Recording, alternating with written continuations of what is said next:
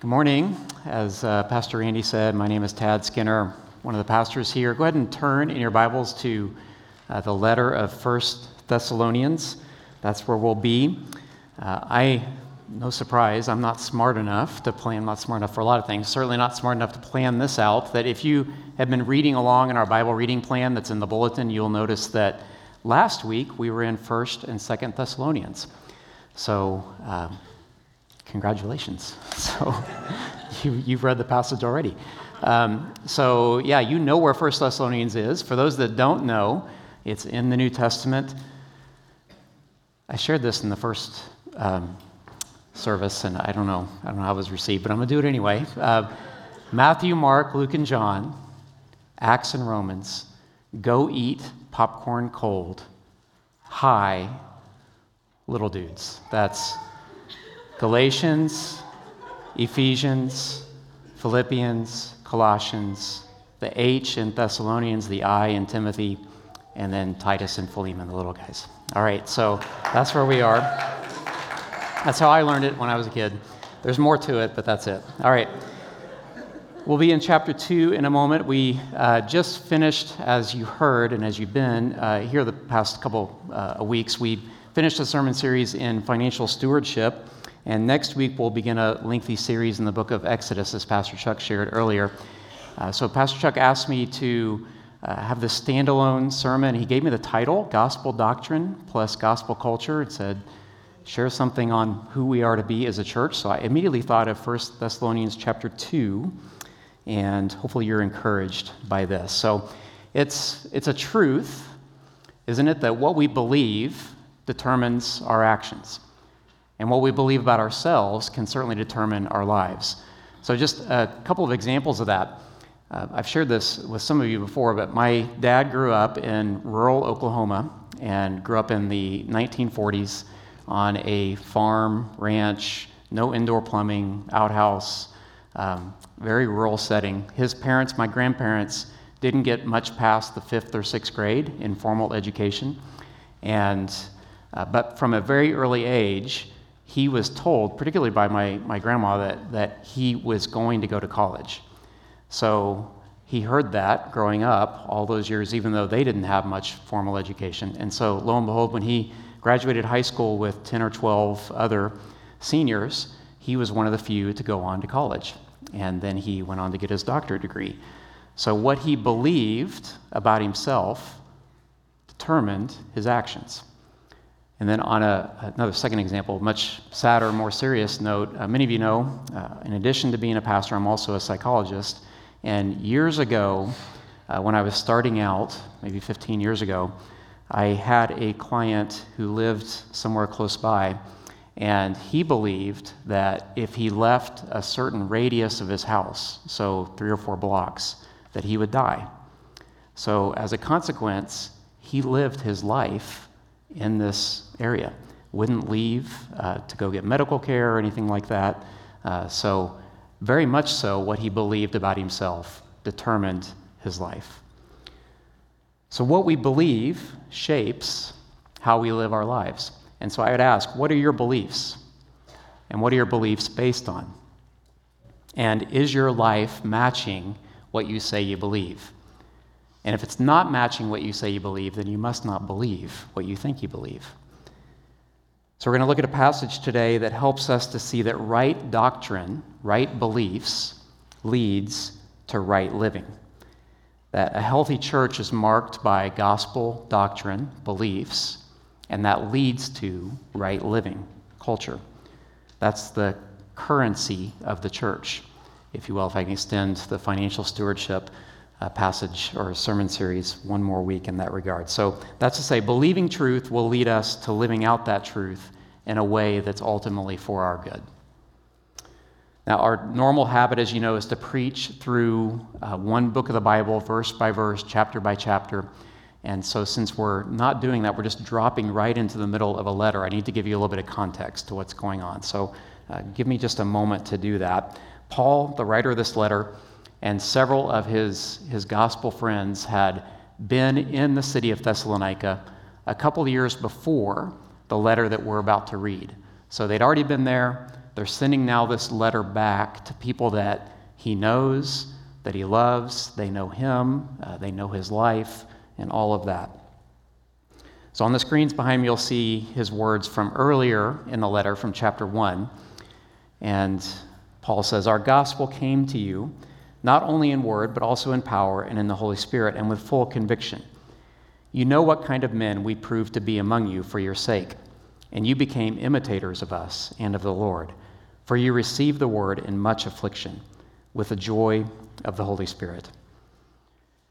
So again, Paul's been to Thessalonica before, and now he's writing to people that he knows, that he loves, and that know him. He's reminding them that he's not just all talk. He backs up what he says, and they know that. And then he commends them for imitating his zeal and his obedience to Christ.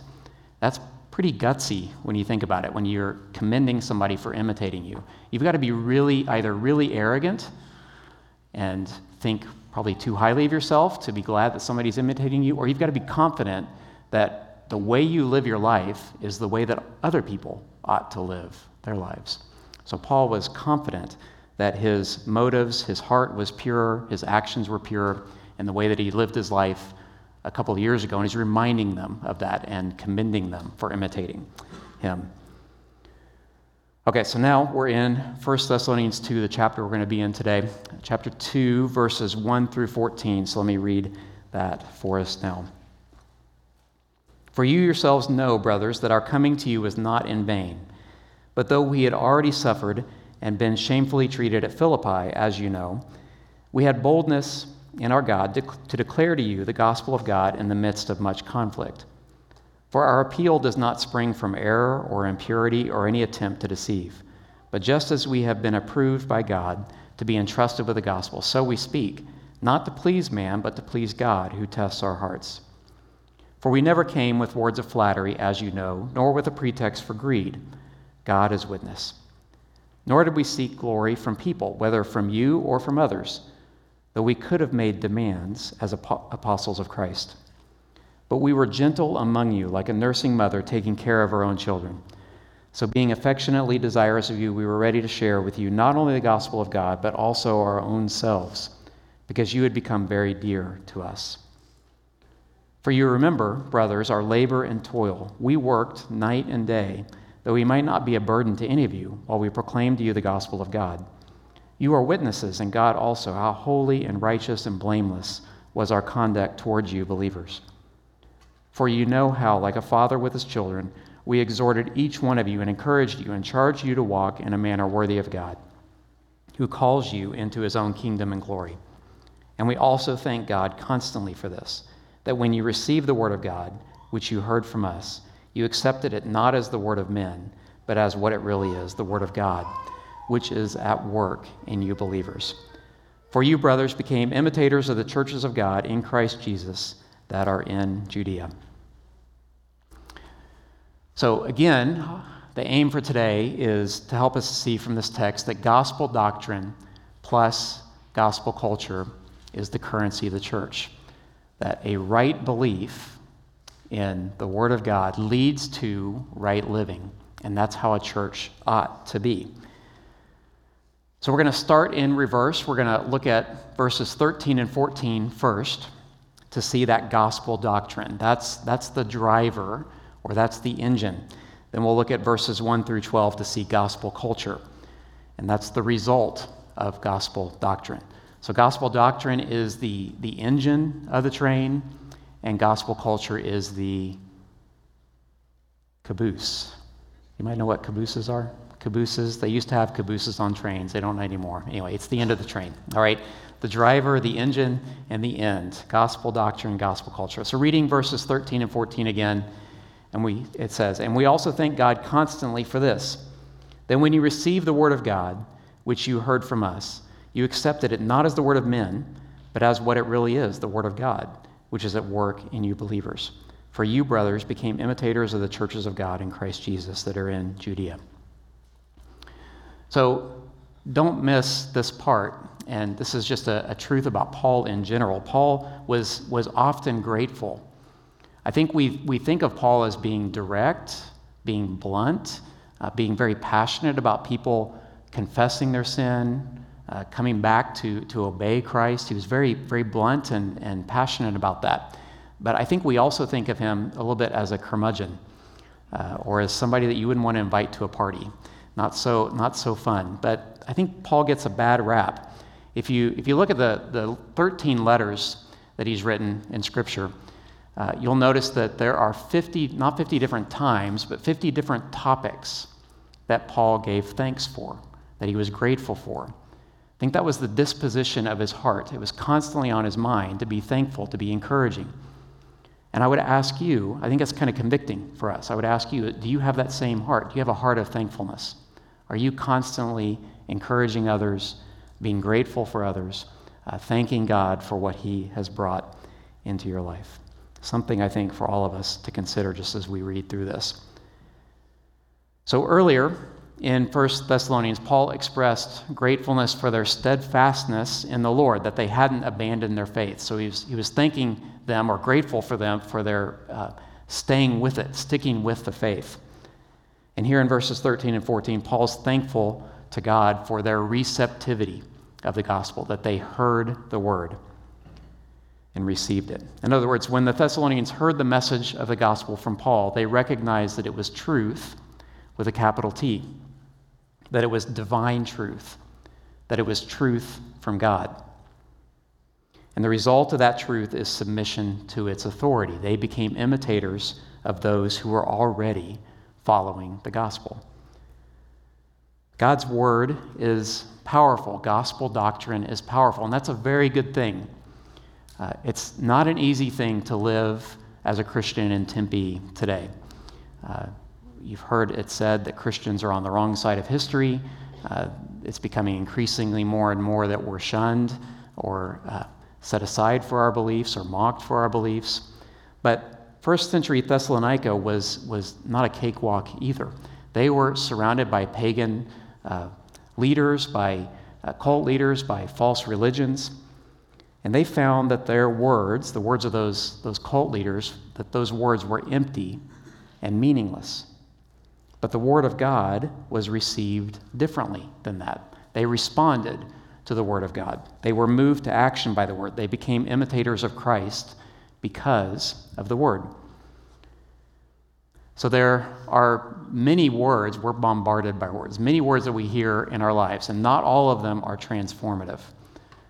I've seen many speed limit signs in my life, and I've not always been transformed by those words. When our daughter was young, we told her, don't cut your hair. And then when she turned 4 or 5, what did she do? She cut her hair. She was not transformed by our words. So there are lots of times that we're not transformed by words, and certainly sometimes when we should not be transformed by the words that we hear. So how do we know which words to heed, which words to listen to, and which words to follow? Well, we should consider the source of those words. We should think about the source. So look at verse 13 again.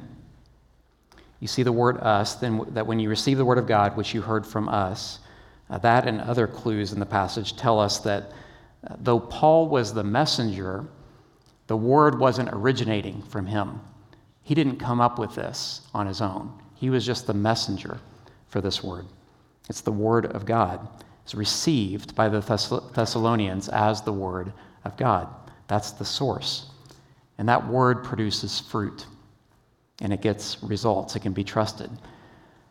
Gospel doctrine is vital for our daily life. So we see that all throughout Scripture. Just 3 passages that I want to share that just kind of sum that up or point towards that. You can find this everywhere, but 2 Timothy 3 says, all Scripture is breathed out by God and profitable for teaching, for reproof, for correction, and for training in righteousness, that the man of God may be complete, equipped for every good work. So gospel doctrine, God's word, is profitable. And then in Hebrews 4, we see, for the word of God is living and active, sharper than any two-edged sword, piercing to the division of soul and of spirit, of joints and of marrow, and discerning the thoughts and intentions of the heart.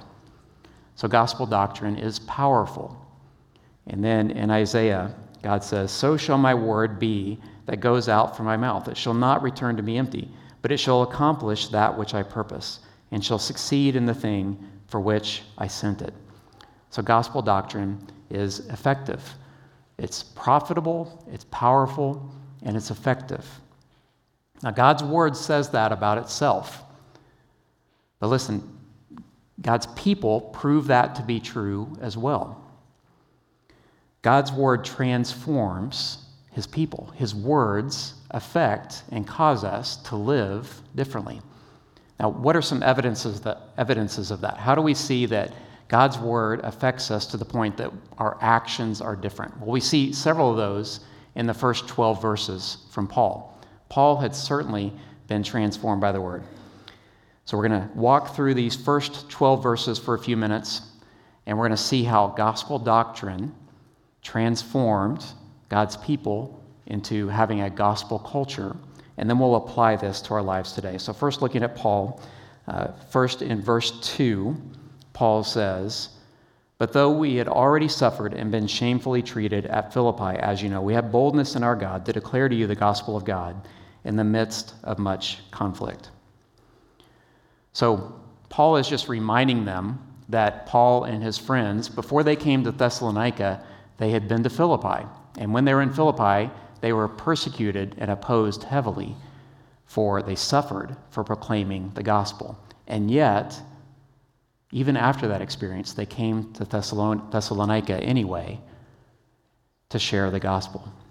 Paul is saying that the word, gospel doctrine, transformed Paul to the point that he would rather suffer than not proclaim the gospel. That he would rather suffer than not proclaim the gospel. And then in verse 3, we see that gospel culture is genuine. So reading verse 3, "For our appeal does not spring from error or impurity or any attempt to deceive." So a correct gospel doctrine affects our motives. It affects our methods. Paul's motives proved to be pure, and his methods proved to not be deceptive. And then look at verse 4. We see that the gospel motivates us to live lives for Christ and not for man. I'm not going to read every one of these passages. I think they'll be on the screen, but hopefully you have your Bible in front of you. You can read along as we go through, just walk through this passage and see how Paul was transformed. So the gospel motivates us to live lives for Christ and not for man. Now, how hard is that, to live your life for Christ and not for people? We are born people pleasers, aren't we? Don't we seek to, I think we're taught that from an early age. It affects us as kids. It affects us as adults. It affects our parenting. It affects us in the workplace. It affects us in schools. We are born people pleasers. We live our lives in fear of other people rather than in a correct and God-honoring fear of the Lord. So we're in the middle, many of you know that, you were in those classes just a moment ago. We're in the middle of a 6-week connection class on this very topic, fear of man. It's a huge topic. It affects every single one of us. If you missed that, in 2 weeks, on February 19th, we'll be starting that class again at 11:15. You'll see that in your bulletin. You hear some more announcements about that. But make plans now for that. The men are meeting separately in the multipurpose building, the women in the Christian Challenge building. It's a great time to understand and get further into this topic. So Paul says in verse 4 that gospel doctrine transforms us into people who place a higher priority on pleasing God. And in pointing that out, Paul is further attesting to the fact that he's pure in motive. He's pure in method. It says God himself is witness to Paul's integrity. Only God knows truly what goes on in your heart. He tests our hearts and the hearts of everyone, as verse 4 says. But it's not just God who witnesses the integrity of the one who's transformed by gospel doctrine. Verses 5 and 6 show us that others can see whether our walk matches our talk. People can see whether we're self-centered or whether we're God-centered and God-focused by just listening to our words and watching our actions. So Paul didn't come to Thessalonica looking for glory. Now, how easy would it have been for him to pull out the apostle card? Not just here, but everywhere. I surely would have been tempted to say, listen to me because I'm an apostle of Christ and you're not. Or obey me because I've seen the risen Christ and you haven't seen the risen Christ. How tempting would it have been for Paul to use that as a fallback or to use that in an abusive or authoritarian way. But Paul didn't seek his glory. He sought God's glory. In verse 7, further drives the point home that Paul's authority wasn't heavy-handed, wasn't hard to bear. I hope none of you are surprised to know that I've never nursed a child. Paul hadn't nursed a child either. That's impossible for a man to nurse a child, right? But what a selfless, intimate thing that is. Mothers, you know that's the case. You give, and the baby takes and receives, and you get not much in return, right? So what a loving and intimate thing. And what's the motivation for that? Why do moms do that? The motivation is love. It's because they love their child. So Paul's point is that gospel doctrine drives us not to be authoritarian, not to be selfish, but rather to be loving and gentle and kind and intimate in the way that we interact with one another. All right, let's spend just a moment on verse 8. When I saw the title for this sermon, I thought not just 1 Thessalonians 2, but this verse in particular. And so it reads, "So being affectionately desirous of you, we were ready to share with you not only the gospel of God, but also our own selves, because you had become very dear to us." So this too is very vulnerable, very intimate language that Paul is using.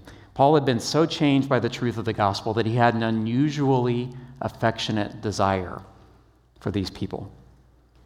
And these people were far different from Paul. They were Gentiles, and Paul was a Jew. They were mostly uneducated. Paul was highly educated. They were mostly working class people, and Paul was someone who came from some status and perhaps some wealth as well. Very different from him. And yet he shared not only the gospel, not just with his words, but he shared his very life with these people. And so did the people Paul was with. It's an interesting way of putting it. Shared our own selves. So we don't have these in America today, but think of an arranged marriage. You're probably familiar with that concept. So two people that have never met, a man and a woman never met, they meet on their wedding day, and they find out very quickly on that day they are polar opposites, completely different. And yet they take the wedding vows, and let's just imagine that they actually mean it. And then not only that, they actually live it out every single day. That would be a little bit of an example of what Paul is talking about with people that are far different from him, sharing life with these people. And we know that Paul and his friends did live it out. Look at verse 9. He begins that verse with, "For you remember." Now if you glance back at the first 9 verses, you'll see that's the 4th time that Paul has called on the Thessalonians to remember something about him and about them. You don't tell someone to remember unless you can be confident that they're going to remember things the way you remember them, that they're going to remember something positive about you, or else you're not going to tell them to remember that, right? So Paul knows that they remember that he was true, that he was good for them, that his motives, again, were pure. His actions were pure in the way that he interacted with them. And this time, Paul's calling them to remember his manual labor. The gospel impacted Paul's work ethic. So Paul and his friends, they didn't travel all the way at their own expense and at their own hardship, hundreds of miles to Thessalonica, just so they could do hard physical labor. They came with the expectation that this church was going to be able to provide their needs and support them. And so when they got there, they realized that the church was so destitute and so poor that they couldn't provide their needs. And so what did Paul do? Again, here's another point. He could have pulled out the apostle card and said, that really stinks, and I'm just going to go home. This is not worth it. Or I demand that you give me your home, you go live on the street or whatever, and give me a place to live. No, instead of that, he rolled up his sleeves, and he went to the hard work of providing a way to support himself so that he could share the gospel with these people. Paul didn't complain, and he wasn't lazy. Colossians 3:23 says, "Whatever you do, work heartily as for the Lord and not for men." Again, Paul didn't abuse his position as an apostle. He didn't manipulate. He wasn't authoritarian. The church couldn't provide all of their needs, and so he jumped in and he did hard work and doing manual labor, and hard work in sharing the gospel as well, in word and in action. And in verse 10, we see that Paul appeals to them to remember their behavior. Gospel doctrine affects our behavior. We live out holy lives. We have holy behavior as a result of the gospel. And then finally, look once more at verses 11 and 12. We see more imagery here throughout the letter. In every chapter, we see affectionate terms. If you were reading last week in 1 Thessalonians, you saw that 3 or 4 times in every chapter is the term brothers and sisters, another affectionate term. So earlier he compared his disposition towards the church as that of a nursing mother, and this time it's of a loving father, a good father. So what is a good father? What's a good father do? Well, a good father exhorts. A good father encourages. A good father corrects and disciplines. A good father comforts in times of need. And what's, again, the motivation for all of that? Why does a good father do that? It's the same reason that a good mother nurses her child. It's out of love. The motivation is love. So a good father loves his children by encouraging them, by spurring them on to better things, by correcting them so that they don't suffer pain. That's what Paul and his friends did. That's what gospel doctrine leads us to do. So we've seen that in Paul's life, at least, that truth does lead to action. That gospel doctrine rightly applied leads to a gospel culture. So do you see that in your life? And do you see that in this church? Now, our church isn't perfect, and I'm not perfect, you're not perfect, but Paul wasn't perfect either. And yet, the overwhelming majority of evidence was that they were living out the gospel day in and day out there in Thessalonica. So much so that they were imploring them to remember how I lived my life. Remember my good heart towards you, my good actions, the way I lived. So could that be true of you? And could that be true of us? Well, I want to spend the last 15 minutes or so just as an encouragement and an exhortation. It's an encouragement of what's going on in the life of our church, how we actually are a people of the gospel, a people of gospel doctrine that leads then to gospel culture. And then I want to end with an exhortation that we'll always need to be growing in both gospel doctrine and gospel culture. We've still got more to do in glorifying God, more to do in living out that truth and applying that to our lives. So start with verse 2 again. So look back to verse 2. The message of that verse is that gospel doctrine, again, the engine, produces a gospel culture of sharing your faith, living as a Christian, even despite persecution and opposition. So wouldn't it be nice if there was a church where a Christian was surrounded by brothers and sisters who encouraged them to continue to share their faith at work or at school, even in the face of opposition? Wouldn't it be nice if there was a church where that Christian was encouraged to keep the faith, as 2 Timothy 4 says, and to not grow weary of doing good, as Galatians 6 says? Now look back at verse 3. That verse references the need for pure motives. the desire to share with one another for good purposes, for holy purposes. Wouldn't it be nice if there was a church where a Christian was taught that behavior isn't the target? That's not the primary thing that we're looking to change. That's not the focal point, but instead that changing the heart is the most important thing. A church that offered parenting seminars called From Behavior to the Heart, or Targeting the Heart. A church that talked about money not as a goal, but as an opportunity to glorify God. A church that took the spiritual disciplines seriously, not as a way to earn God's favor, but rather as a way to know God more and to love God more. A church that practiced church discipline as a way to lovingly care for the heart of a church member and not used as a way to ostracize or to punish someone. Wouldn't it be nice to be a part of a church like that? Look back to verse 4. Now, gospel doctrine encourages us to be pleasers of God rather than pleasers of men. So wouldn't it be nice if there was a church where people not only bore each other's burdens, but they also rejoiced in each other's blessings? A church where the people were more concerned with God being glorified than being jealous of one another. A church where gossip didn't reign,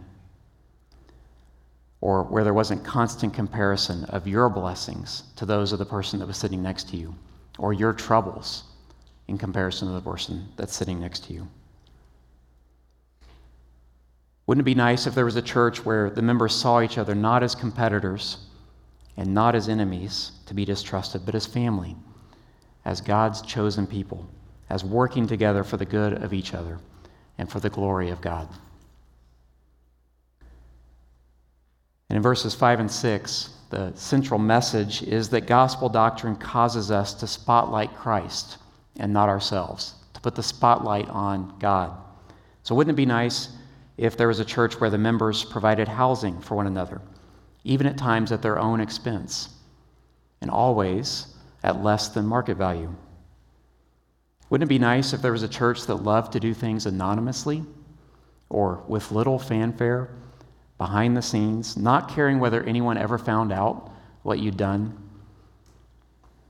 All because the one that they're trying to please was also the one that they're trying to put in the spotlight, God himself. Verse 7, we see Paul talking about motherly affection. So wouldn't it be nice if there was a church where a brother in sin felt comfortable to share his struggles with another brother, knowing that he would not be met with condemnation or shame, not fear of judgment, but with love and concern for his well-being? Wouldn't it be nice if there was a church where a new mom knew she could reach out for help from an older mom, a more established or seasoned mom who's been through what she's going through, knowing that she'd find comfort and rest and encouragement and help?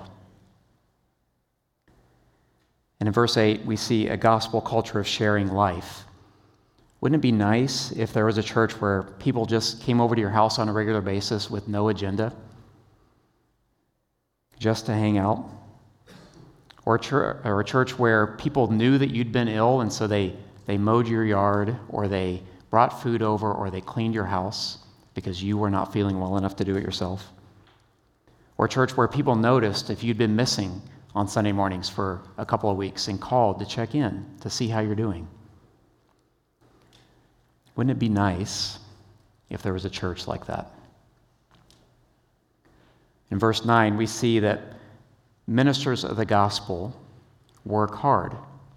Wouldn't it be nice if there was a church that encouraged a strong work ethic for men who worked hard in their day jobs and then went home to work just as hard at being a father or a husband or a church member or a roommate?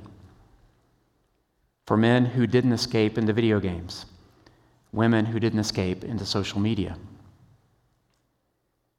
Wouldn't it be nice if there's a church where nearly everyone serves, not out of compulsion or obligation, but because they enjoy using the gifts that God's given them, and they want to glorify God. They love being able to serve one another. Or verse 10 about godly character. Wouldn't it be nice if there was a church where younger men got to mix it up on a regular basis with older men, or younger women with older women, in small groups, in classes on Sunday mornings, classes on Wednesday nights, in people's homes, all with the purpose of sharing life and sharpening character. And finally, verses 11 and 12 about fatherly care. Wouldn't it be nice if there was a church where you were encouraged and admonished? You were encouraged to continue on in the gospel faith by a cheerleader who loved you and cared for you and wanted you to succeed, and admonished to stay true to the teachings of the gospel doctrine by a cheerleader who loved you and cared for you and wanted you to succeed. Wouldn't it be nice if there was a church like that? Well, I'm sure everybody in the room knows. Friends, we are that church. This is us. Every one of those examples that I gave, every single one, I could put names to that of ways that you've done that for me, or ways that I know that you've done that for other people in this room. We are this church. And we're so, so blessed to have elders and other teachers who week in and week out on Sunday mornings preach through, it's rarer than you would think, to preach through a chapter or a section of Scripture, to do that in gospel communities, to do that on Wednesday nights, to be sharing the gospel in our connection classes. We're so, so blessed to have elders and others who do that on a week in and week out basis. And we're so, so blessed to have a gospel culture where so many wonderful things are able to happen, not just here on Sunday morning on our church property, but throughout the week in your homes and in your classrooms and in your workplaces and in your neighborhoods. So friends, be encouraged. Wouldn't it be nice if there was a church? There is a church just like that. So be encouraged, but also be exhorted or be warned or be cautioned. We're always on a knife's edge of losing that gospel culture. It may not seem that way, but that's why we must continue to hold fast to the gospel, because gospel culture doesn't spring up out of nothingness. Just take a look around you for just a second. You guys are nice, but you're not that nice, right? This didn't come because of our own ability. This came because we have been transformed by the Word. Gospel doctrine, what we hear, what we read in Scripture, changes our lives, helps us to live lives that are holy, gives us this culture that we see and that we're talking about. So we must hold fast to the truth of the gospel for many reasons, not the least of which is the gospel culture that we live in. That's why we must watch out for things that'll steal away that gospel culture. This coming year, who knows what the Lord will bring in 2023, but no matter what it is, we have to hold fast to gospel doctrine. One of the things that, Lord willing, we will do this year is we'll begin building new facilities. In talking to other pastors and seeing other churches, the pastors will all tell you that it's so easy because of the enormity of the task of building something new to lose just a little bit of gospel doctrine because your focus is on something else. And then when you lose that, you lose a large part of the gospel culture. So above all, we must continue to treasure Christ. Keep the engine at the front where it belongs, where it needs to be. So let me speak for just a moment specifically to those who are new here, to those who maybe haven't yet committed their life to Christ. You may have found some of the things that I mentioned about gospel culture to be attractive. Maybe you really want that kind of community. Maybe you'd like to have that, have what we have here. But we can't have a long-lasting gospel culture without the gospel. You can't have that culture without the gospel. So make no mistake, we have what we have because God has changed us. It's impossible to have what we have without the saving work of God in our life. And the message of the gospel is simply that we're sinful, that we're in need, that we're unable to save ourselves. We're unable to live a life free from guilt and sin. So God, our Creator, came from heaven to save us, to rescue us. And so if we confess that Jesus is Lord, meaning that we recognize that we can't save ourselves, that we need to be saved from our guilt in sin, and if we repent of our sins, meaning that we turn from our selfishness and turn from our harmful ways, then God will save us, and he will give us an eternal life with him. But also, in addition to that, he doesn't just give us an eternal life, he gives us a life right now that's to be lived in community, that has all of those things and more that we just talked about. He also made us members of a new family, a new people, this church being one example of that new family. The gospel culture that he speaks of comes from a right belief in the gospel. And we would implore you, if you have not received that gospel, receive it now. Receive what you've heard now and turn to Jesus and follow him. But also, inevitably and certainly, I'm sure that there were some in this room who struggled to relate to a little bit or a lot of that culture that I just described. Perhaps you're prone to jealousy and comparison. Perhaps you struggle with inadequacy or not fully seeing your identity as being in Christ. Perhaps you have low motivation, or perhaps you're just prone to feelings of guilt, feelings of shame. Well, if that's you, I'd encourage you, don't keep that to yourself. I've been there. I think probably everybody in this room has been there at some time or another. So don't allow bitterness and resentment to build up, that you can't experience fully the things that we just talked about. Share that with someone in your gospel community. Share that with somebody sitting around you this morning, and we'd love to talk with you about that. And be encouraged that the gospel is the answer to whatever it is that you're feeling. If you're jealous or envious, the gospel tells us instead that we don't need to look to others in comparison, that we have all we need in Christ, that Christ is enough. There's no need for comparisons when we've been adopted into his family. And if you're feeling guilty or ashamed, the gospel tells us that God saved us. When he saved us also from the guilt of our sin, as Psalm 32 says. We no longer need to wallow in guilt over past sins. We can trust that God sees us as worthy today and not as shameful. God sees us, and he approves of us. And if you're feeling inadequate or you have low motivation, the gospel tells us that God knows us, that he values us, that we have no need of low self-worth because we're a child of the King, and we've been given every spiritual blessing, as Ephesians 1:3 says. We have a great God, one who has provided for us gospel doctrine in his holy scriptures, one who's gifted us with a church family that is exhibiting this gospel culture that we see in 1 Thessalonians chapter 2. And that's all to the praise of his glorious grace, as Ephesians 1 says. So our God is so good. We have so much to praise him and thank him and be encouraged by. Gospel doctrine plus gospel culture is the currency of the church. So let's praise him. Let's continue to glorify him in the way that we live our lives. Let's pray.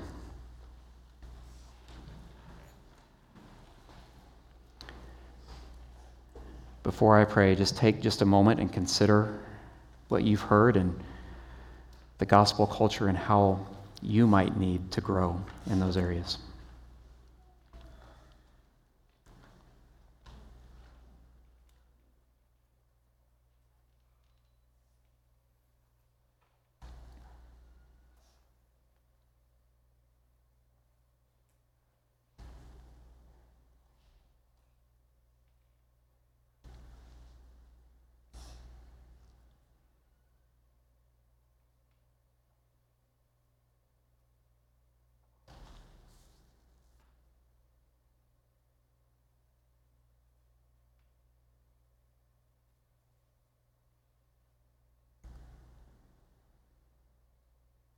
Father, you are so good to us.